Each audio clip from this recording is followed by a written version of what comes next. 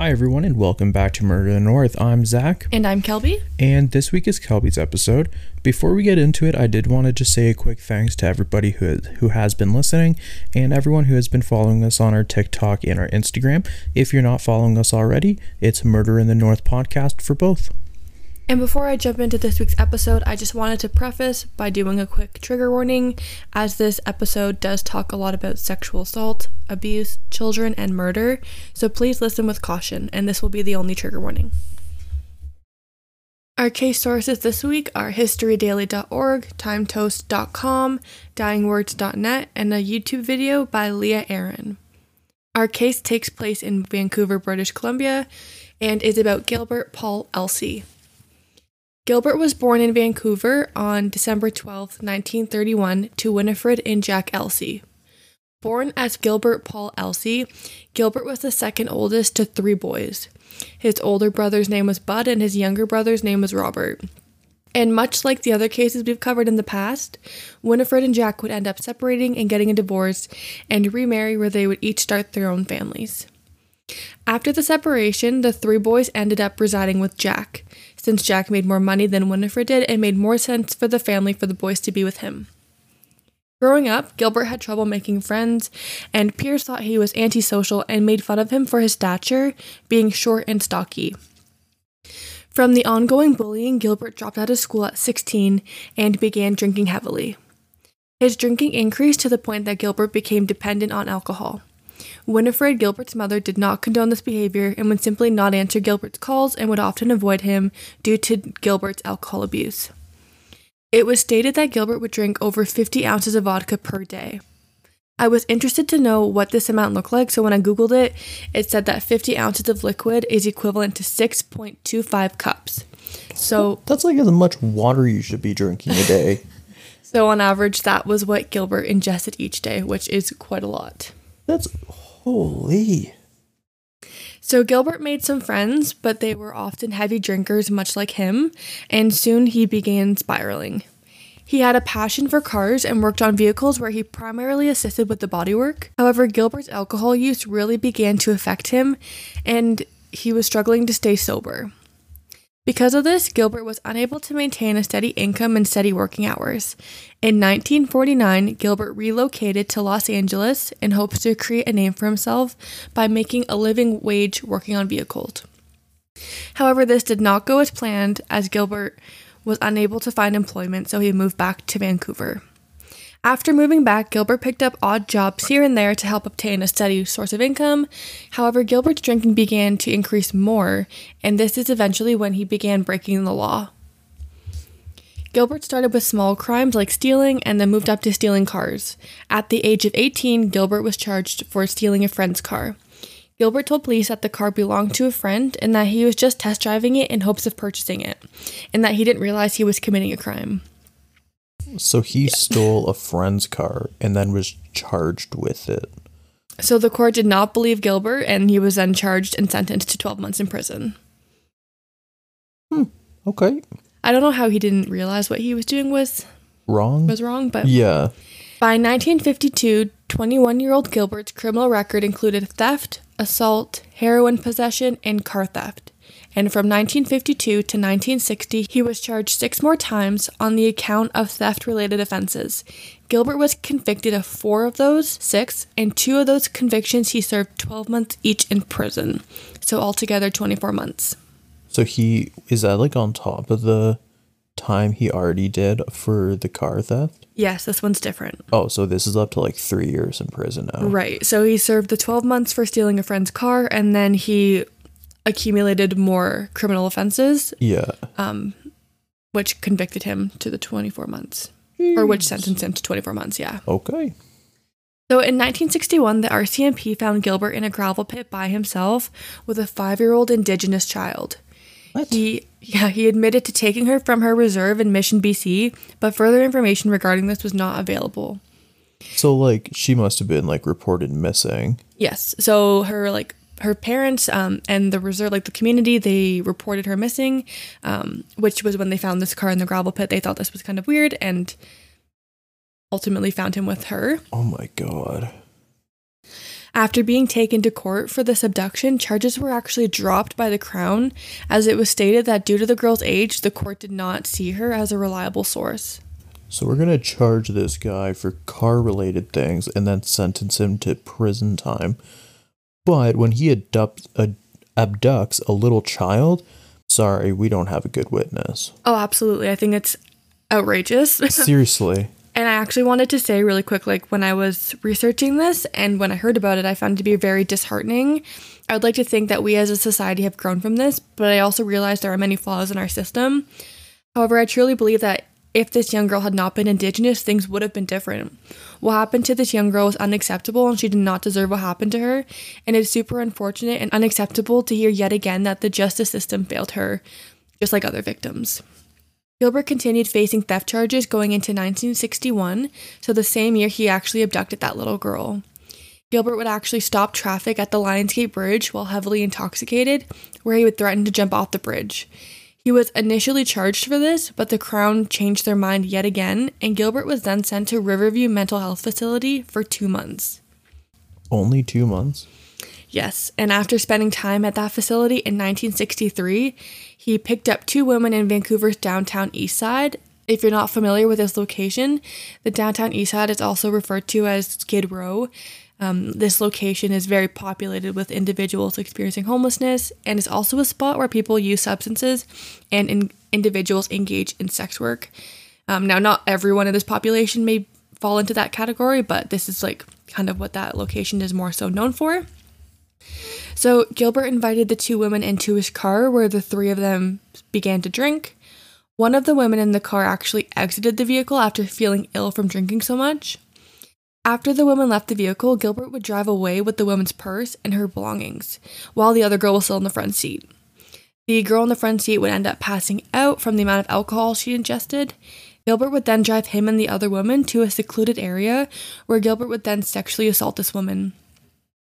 The women who were sexually assaulted would actually go to police, and Gilbert was brought to court for this. He was being charged with theft and sexual assault. Sources said that during this trial, Gilbert actually walked into the courtroom, yelled at the judge, clicked his heels together, and made a straight arm Nazi salute. What? Yeah, this took everyone off guard, and the judge was obviously not happy that this man walked in and was almost treating it as a joke. He was assessed by a psychiatrist, where they found Gilbert to be mentally ill, but I was unable to find what kind of diagnosis they diagnosed him with. Some sources said that they believed Gilbert acted this way so he wouldn't be charged with sexual assault, and regardless, it worked, and the charges were dropped. No way. Yeah, it was deemed that the victim had very little recollection of the events that took place, which, I mean, like, the girl was drinking, like... Yeah. And, like, that's no fault of her own. Seriously, and, like, with somebody who has been drinking a lot for a lot of years... And she happens to get sexually assaulted. And now they're like, well, we don't know. Absolutely. And I think with his criminal history, I think it's very easy to be like, yeah, okay, we believe the victim, as it should be. But he was convicted on 2 counts of theft over $50 for driving off with the woman's purse. And he was sentenced to 2 years in prison for each offense. Well, they got him with that one. But his convictions were overturned on appeal. Of course. Which I thought it was kind of interesting to say that they were going to charge him for theft over 50, but they weren't going to take a victim's word of her being sexually assaulted. Yeah, like, come on, man. Like, that's ridiculous. Yeah, absolutely. And I just want to say that just because the victim was intoxicated does not mean that she was not a credible source, as we kind of mentioned. She was brave enough to go to law enforcement, who are supposed to protect civilians, but then gets told that the man who assaulted her was not being charged. What does this message send? Especially with his criminal history, as we talked about. Regardless, though, that does not give anyone the right to do what was done to these poor women.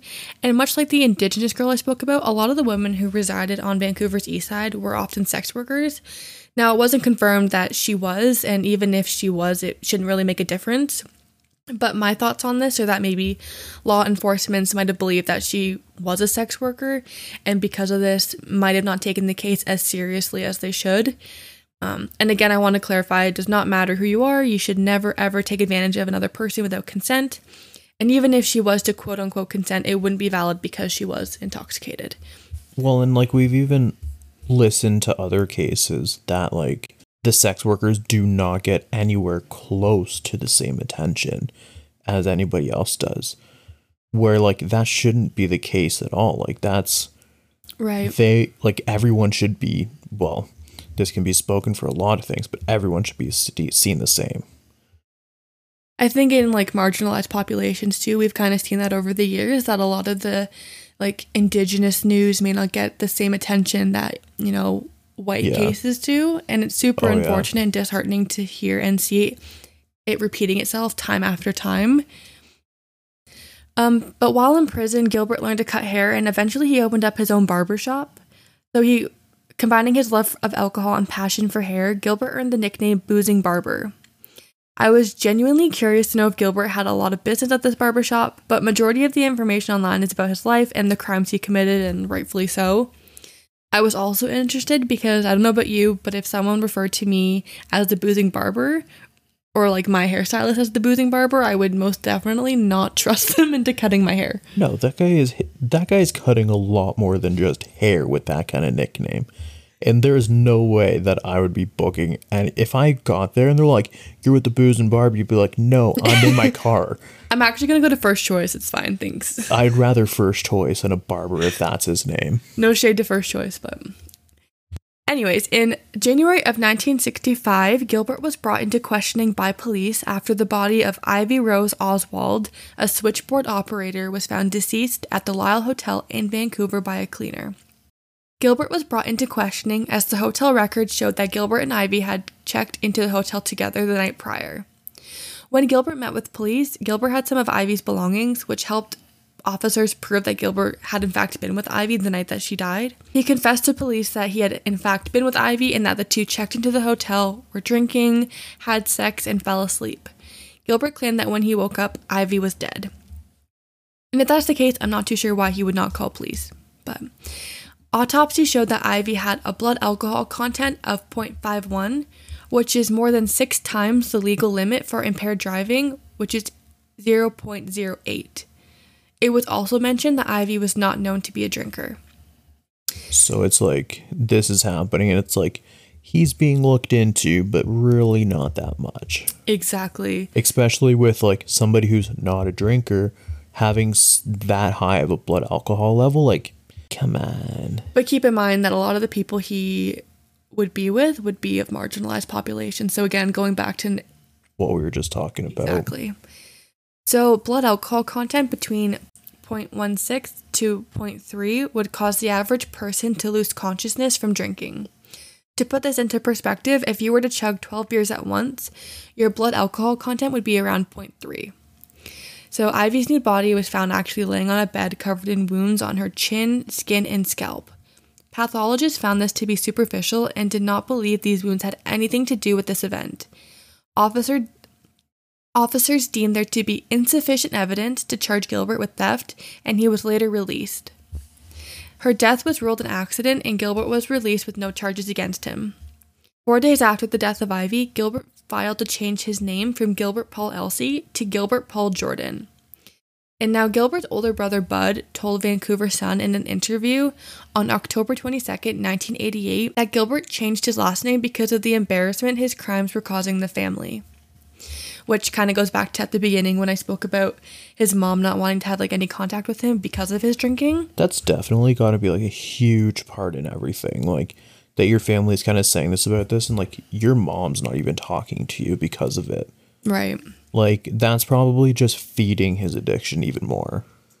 And after he changed his name, his criminal offenses actually began to increase, and between 1966 to 1971, Gilbert was charged with 18 varying offenses, some of which included theft, assault, drunk driving, heroin possession, and indecent act, which means he was performing a sexual act in public in the presence of one or more people. And actually, 2 of Gilbert's drunk driving charges were accumulated on the same day. What? On the exact same day. Like, was he using like I know you probably don't even have the information, but like you would think after the first one, his like car is impounded. You're in jail. So like, did he get his car impounded and then just like stole another car and said, hey, let's try this again? Well, most of the charges against him were actually dropped from the Crown due to lack of evidence. Oh, frig off. Yeah. But also, reading this kind of made me reflect on when he had, like, the two women in his car and he stole the one's purse and sexually assaulted her. Yeah. They had been drinking and he was driving, and they wouldn't take her as a credible source, but he was drinking and driving then as well. I didn't even think about that. Yeah, nothing was mentioned on that, which I think is quite interesting. Seriously. Because, like, yeah, in that case, like, why didn't he at least get a drinking and driving? Yeah, I think with everything we've learned so far, we both know that he's really good at manipulating the system. Oh, 100%. So in 1971, Gilbert moved to northern British Columbia to the town of Prince George, where he began dating a woman named Renata. The two got married in 1972, and the relationship was kind of rocky from the start, with Gilbert being convicted on 3 different sexual offenses during this time. The first one was in April of 1971 when Gilbert was 41 years old. He would invite a group of local school children to his home to watch TV, where he would then expose himself to the children. In 1973 to 1975, he was convicted of many sexual-related offenses and others associated with violence and alcohol. And at the age of 42 in 1973, he was convicted of indecent exposure once again after exposing himself to school children in Mackenzie, British Columbia. Please tell me that he got something. He served some time in prison for this, but would later return to Prince George. Did it say how long he got? I didn't say when I looked it up, but from the research that I've gathered, most of his time he spent was like a few months, like 1 to 2 years at most, but he would also appeal a lot of the charges and it would give him a lesser sentence. Oh my goodness. Which obviously is not fair. No. This man has had so many charges, like I feel like... Well, and especially when like he's literally exposing himself to kids. Right. I think it gets a little bit different when it starts like dealing with children. You would hope. Right. So in the same year, 1975, Gilbert offered a ride to a woman where he then attempted to sexually assault her. A stranger overheard the woman screaming and was able to intervene, thankfully. Gilbert's impulsiveness and anger was not only directed at strangers, his wife Renata was actually admitted to hospital in 1973 and twice in 1974, but would refuse to say what exactly happened to bring her to hospital. During Renata's admittance into hospital in 1974, the hospital began receiving threatening phone calls from Gilbert, stating that the hospital needed to discharge Renata. Thankfully, though, his request was denied and he was forbidden to visit her due to his behavior. Why does it feel like the hospital is doing more than their actual, like, system is? Yeah, I agree. So Gilbert went as far as to wearing a wig as a disguise in hopes to break his wife out of the hospital, but was stopped by hospital security. What did he think was going to happen? Like, I'm going to go in there and they're just going to let me out with her. Like, it's like the movies. Seriously. Yeah, obviously he wasn't thinking, and I think also at the same time we've kind of gathered he is suffering drunk. with, well, yes, mental health as well, right? So this time, though, with Renata being in hospital, served her well, as she was able to heal in private and let her be alone without the fear of Gilbert attempting to sneak her out. This time served Renata well, and in October of 1975, she decided that she actually no longer wanted to continue this whirlwind of a relationship with Gilbert, and after she was able to be discharged, she asked for police assistance to the airport, where she would then hop on a plane to California in hopes to never see Gilbert again. Good for her. Yeah. Finally You go, girl. taking the stance, like, finally, like, sticking up to him. Right. And what do you think happened? Oh, something happened. It's Gilbert. So Gilbert would actually call in a bomb threat to the plane Renata was on. Gilbert was then charged and convicted with endangering the safety of aircraft in flight, but he would appeal this charge and win, as the plane actually had not taken off. Are you serious? That is what it says. Oh my. So again, just kind of relating back, this man is obviously very unwell. Who would think to just call in a bomb threat like that? Seriously. You know? So your wife doesn't leave you. She's obviously leaving for a reason, but Let's not work on that. So with Gilbert being a single man without Renata, he continued his drinking habits, and in December of 1975, he would meet a woman outside the liquor store in Prince George, British Columbia. Gilbert would then offer the woman a ride where the two would go back to his home where they would drink heavily. The woman would later pass out from an increased alcohol consumption, but regained consciousness to see Gilbert trying to take advantage of her and sexually assault her in his bathroom. The woman attempted to escape but was stopped by Gilbert, where he began choking the woman and escalated to the point he became physically abusive and assaulted her. Gilbert was convicted of this crime and sentenced to 2 years less a day for this crime. Now, to clarify, I personally did not know what 2 years less a day meant, but to provide some clarification, because sentences of 2 years or more must be served in a penitentiary as opposed to a provincial reformatory, a sentence of 2 years less a day secures a reformatory term.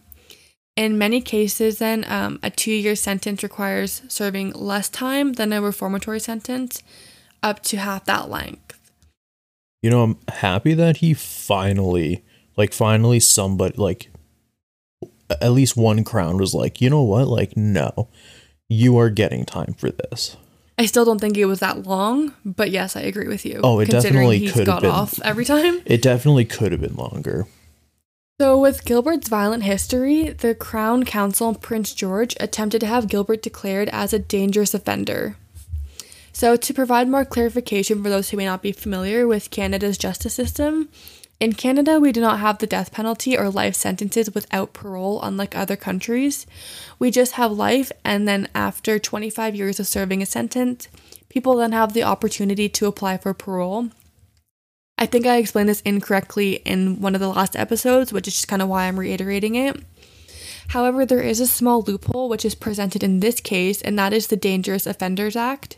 This just means that somebody is convicted and beyond redemption.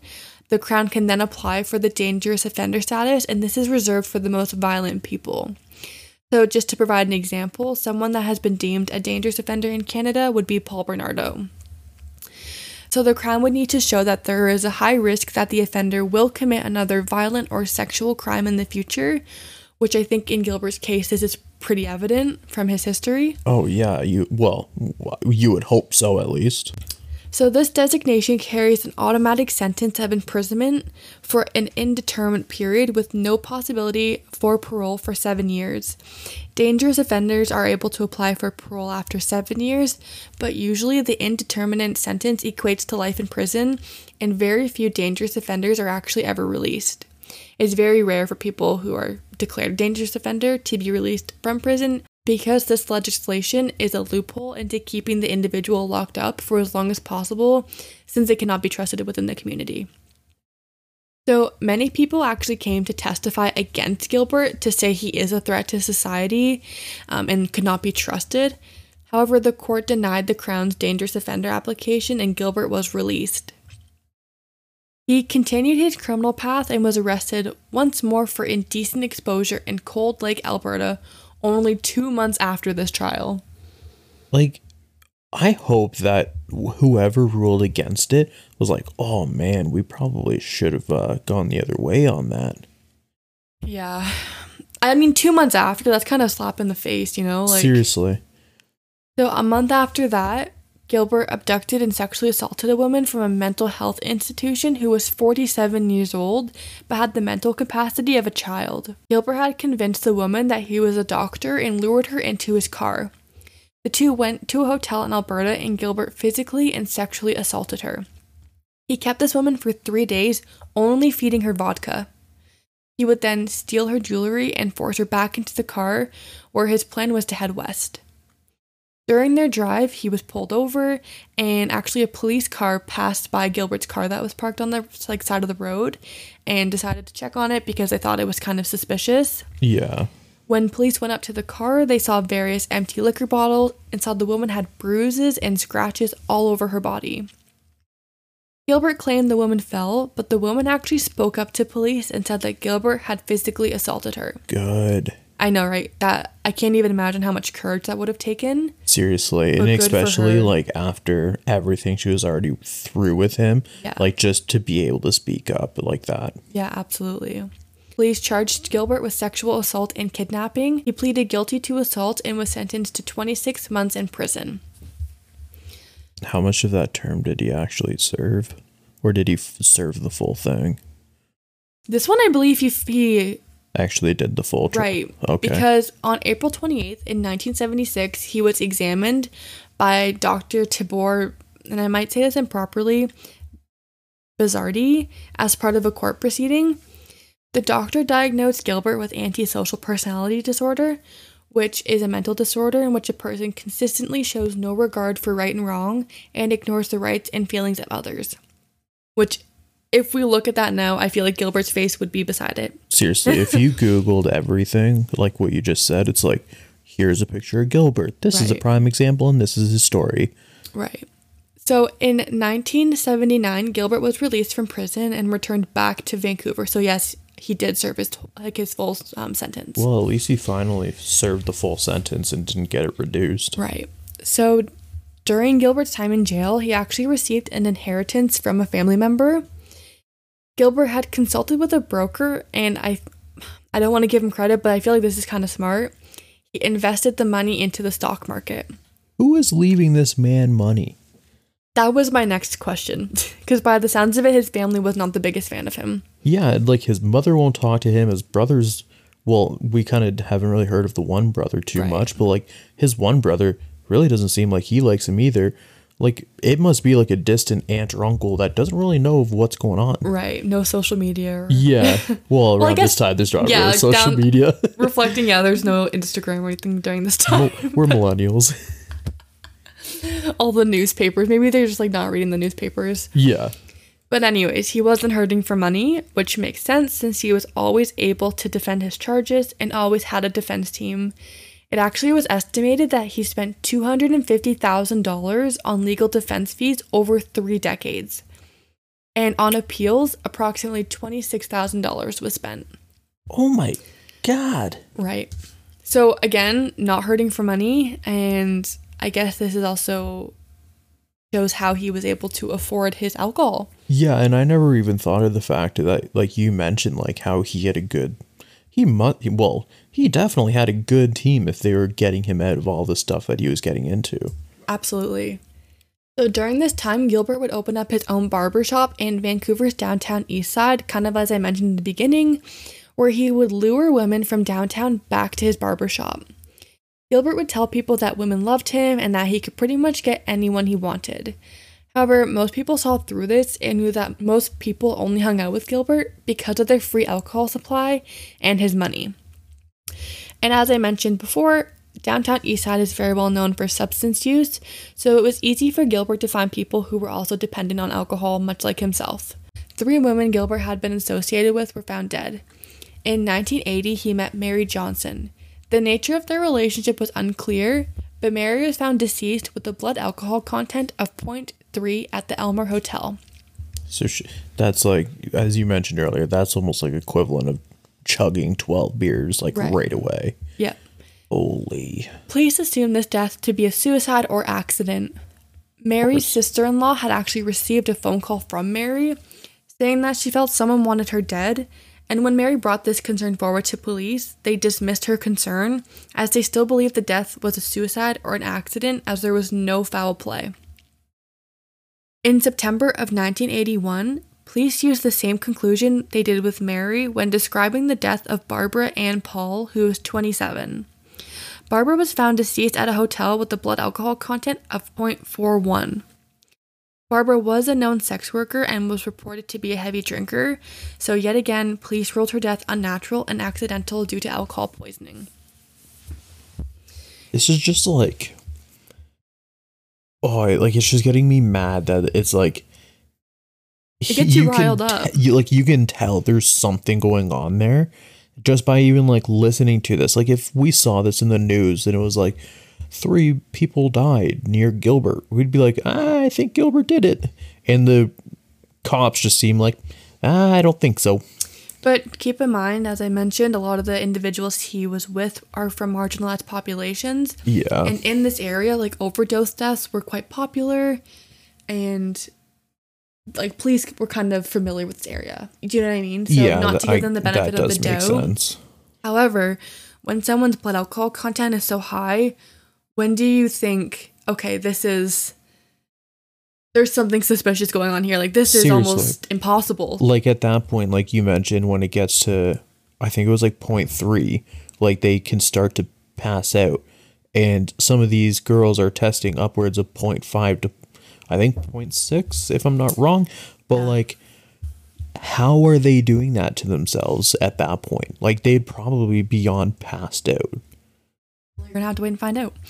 So in 1982, Mary Doris John died actually while drinking with Gilbert at his barber shop.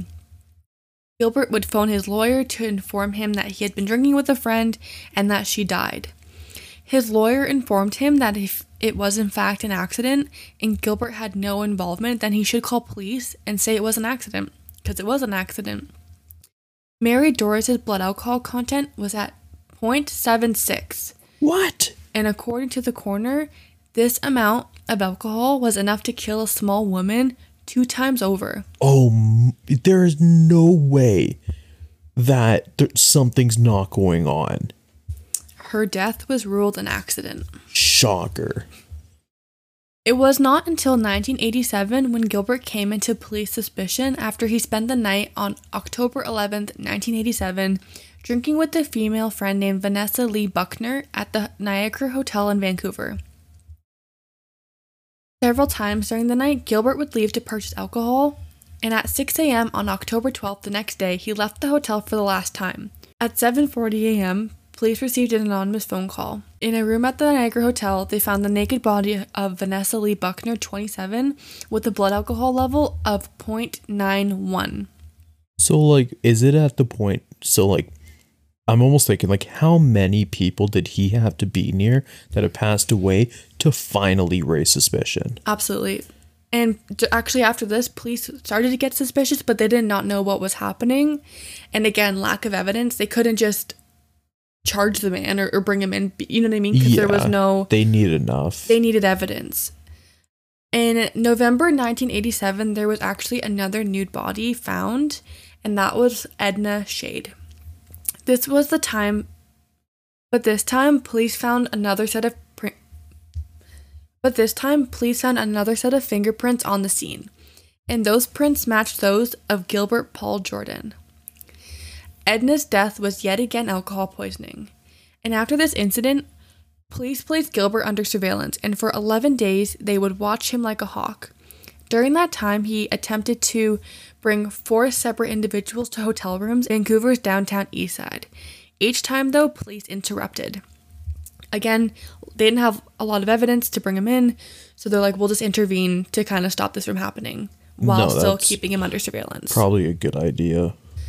Finally, on November 23rd, 1987, police arrested Gilbert after entering the hotel room to see Gilbert. What do you think happened? I hope that they just walk in at, like, possibly the best time that they could, but I have no idea. So when police walked in, Gilbert was found on top of his victim, who was unconscious, forcing a bottle of vodka down her throat. So it's literally they weren't doing it to themselves. Speaking at least in this case. That's, oh my, do we know what her blood alcohol level was? Or is that even reported? I actually don't think I have that on here. I feel like at least with this case. She did not die though. Yeah, that's what I didn't think that she died. So police intervened, thankfully. But yeah, that was what he would do. He would actually lay on top of his victims and force alcohol down their throat. Oh my God. And he is actually the very first Canadian to ever use alcohol as a murder weapon. I mean, it would probably be the hardest way to, I guess you could say, diagnose it. And actually, one of the victims that's like still alive kind of mentioned that he would force a bottle down their throat and not even let them breathe. So like he was attempting to almost drown them. So they're almost drowning in the alcohol while getting loaded. Right. Oh my Lord. So in 1988, Gilbert went on trial, and he showed no remorse for the crimes, even saying they were all on their last legs. Gilbert was only found guilty on one count of manslaughter for Vanessa Lee Buckner's death, for which he was sentenced to 15 years in prison, but only served 6 as he appealed the sentence, which brought him down to 9 years. I really hope you're joking right now. And also with his good behavior behind bars, it was shortened to 6 small years. He was forcing it down her throat. And they're like, So he was released at the age of 62 in 1994. Now, with him being released, he was able to live a quote-unquote normal life during the day, but he did need to return to jail for the next 3 years for the night. So, like, he could kind of live his life, like, throughout the day, but at night, he had a certain curfew where he had to report back to the jail where he would sleep. Oh, okay. For 3 years. Okay. Did he get, like... Wait, sorry, did you say he wasn't allowed to drink? So, with this agreement, actually, you beat me to it. He was not able to drink. And this was called a one-chance statutory release. Now, I don't even know why they would even give him one chance, because all the chances he's got, he's messed up. But now, if he did violate these terms just once, he would be back in prison. And Gilbert lasted 2 years without violating his parole, up until 1996, when he didn't return back to jail in time for his curfew. When midnight hit, the authorities issued a nationwide warrant for Gilbert's arrest, and he was arrested for violating his parole. In November of 1997, so just a year later, Gilbert was officially released from parole.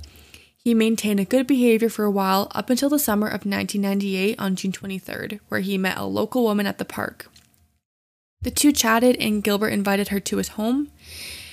Gilbert would then hold her against her will, sexually assault her, and be arrested, but later acquitted as the woman was a known heroin user, so authorities questioned the truth to her allegations. Oh my god, like, I'm sorry, but there is an obvious pattern here. When is enough, you know? Seriously, like, there is an obvious pattern here that so many people miss. And like, if you look at his track record and be like, oh, he did this, but he got acquitted. He did this, but he got acquitted. It's like, okay, like, I think it's kind of adding up at this point. Again, he knew how to manipulate the system. That's no excuse. I think he absolutely knew what he was doing was wrong.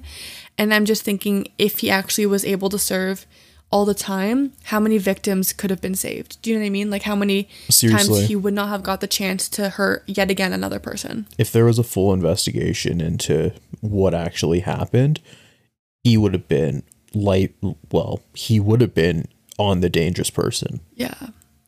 And not even in the sense like maybe he would never kill again, but think of all like the children he exposed himself to. Yeah. All the individuals all the trauma that assaulted. Would have caused. Absolutely. And it in this case it seems like it's not taken as serious. Yeah. So Gilbert would spend the rest of his life in and out of jail for multiple offenses. No surprise there.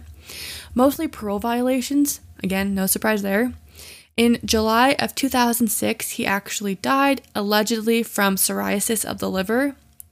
Gilbert's brother Bud made a comment in an interview saying that the boys had a normal childhood and did not experience any type of abuse, so he was very confused why Gilbert turned out the way he did. Gilbert was a very sick man who chose his victims accordingly. All his victims were either of indigenous heritage or individuals who used substances, sex workers, or victims that did not have the mental capacity to understand what might been going on. There were many red flags, but unfortunately authorities continuously believed Gilbert a privileged white man over his victims. As someone who's worked in the field supporting marginalized populations, I have witnessed many times cases not being taken seriously because individuals either struggled with substance abuse, mental health issues, or both. This case made me really reflect on how many victims had the courage to stand up to Gilbert by telling authorities, and time again, Gilbert was let go. How does this happen? I would like to think that times have gotten better, but we see it in the news all the time, kind of how we mentioned before, how missing and murdered Indigenous women cases do not get the same attention as white civilians, and unfortunately, many serial killers take advantage of marginalized populations for this very reason, and it is not okay. And before we end this week's episode, I just want to say, please do not let how this case was handled represent your decision to come forward if you have experienced any type of abuse. Your feelings are 110% valid, and I encourage anyone who may be struggling to please reach out. We will leave some self-help numbers that can be available nationwide in the show notes. This case was really heavy to research and learn about, so if you are in need, please check out those resources. Again, thank you all so much for listening. We really, truly appreciate your support. With all that being said, stay safe, and we will see you on Tuesday.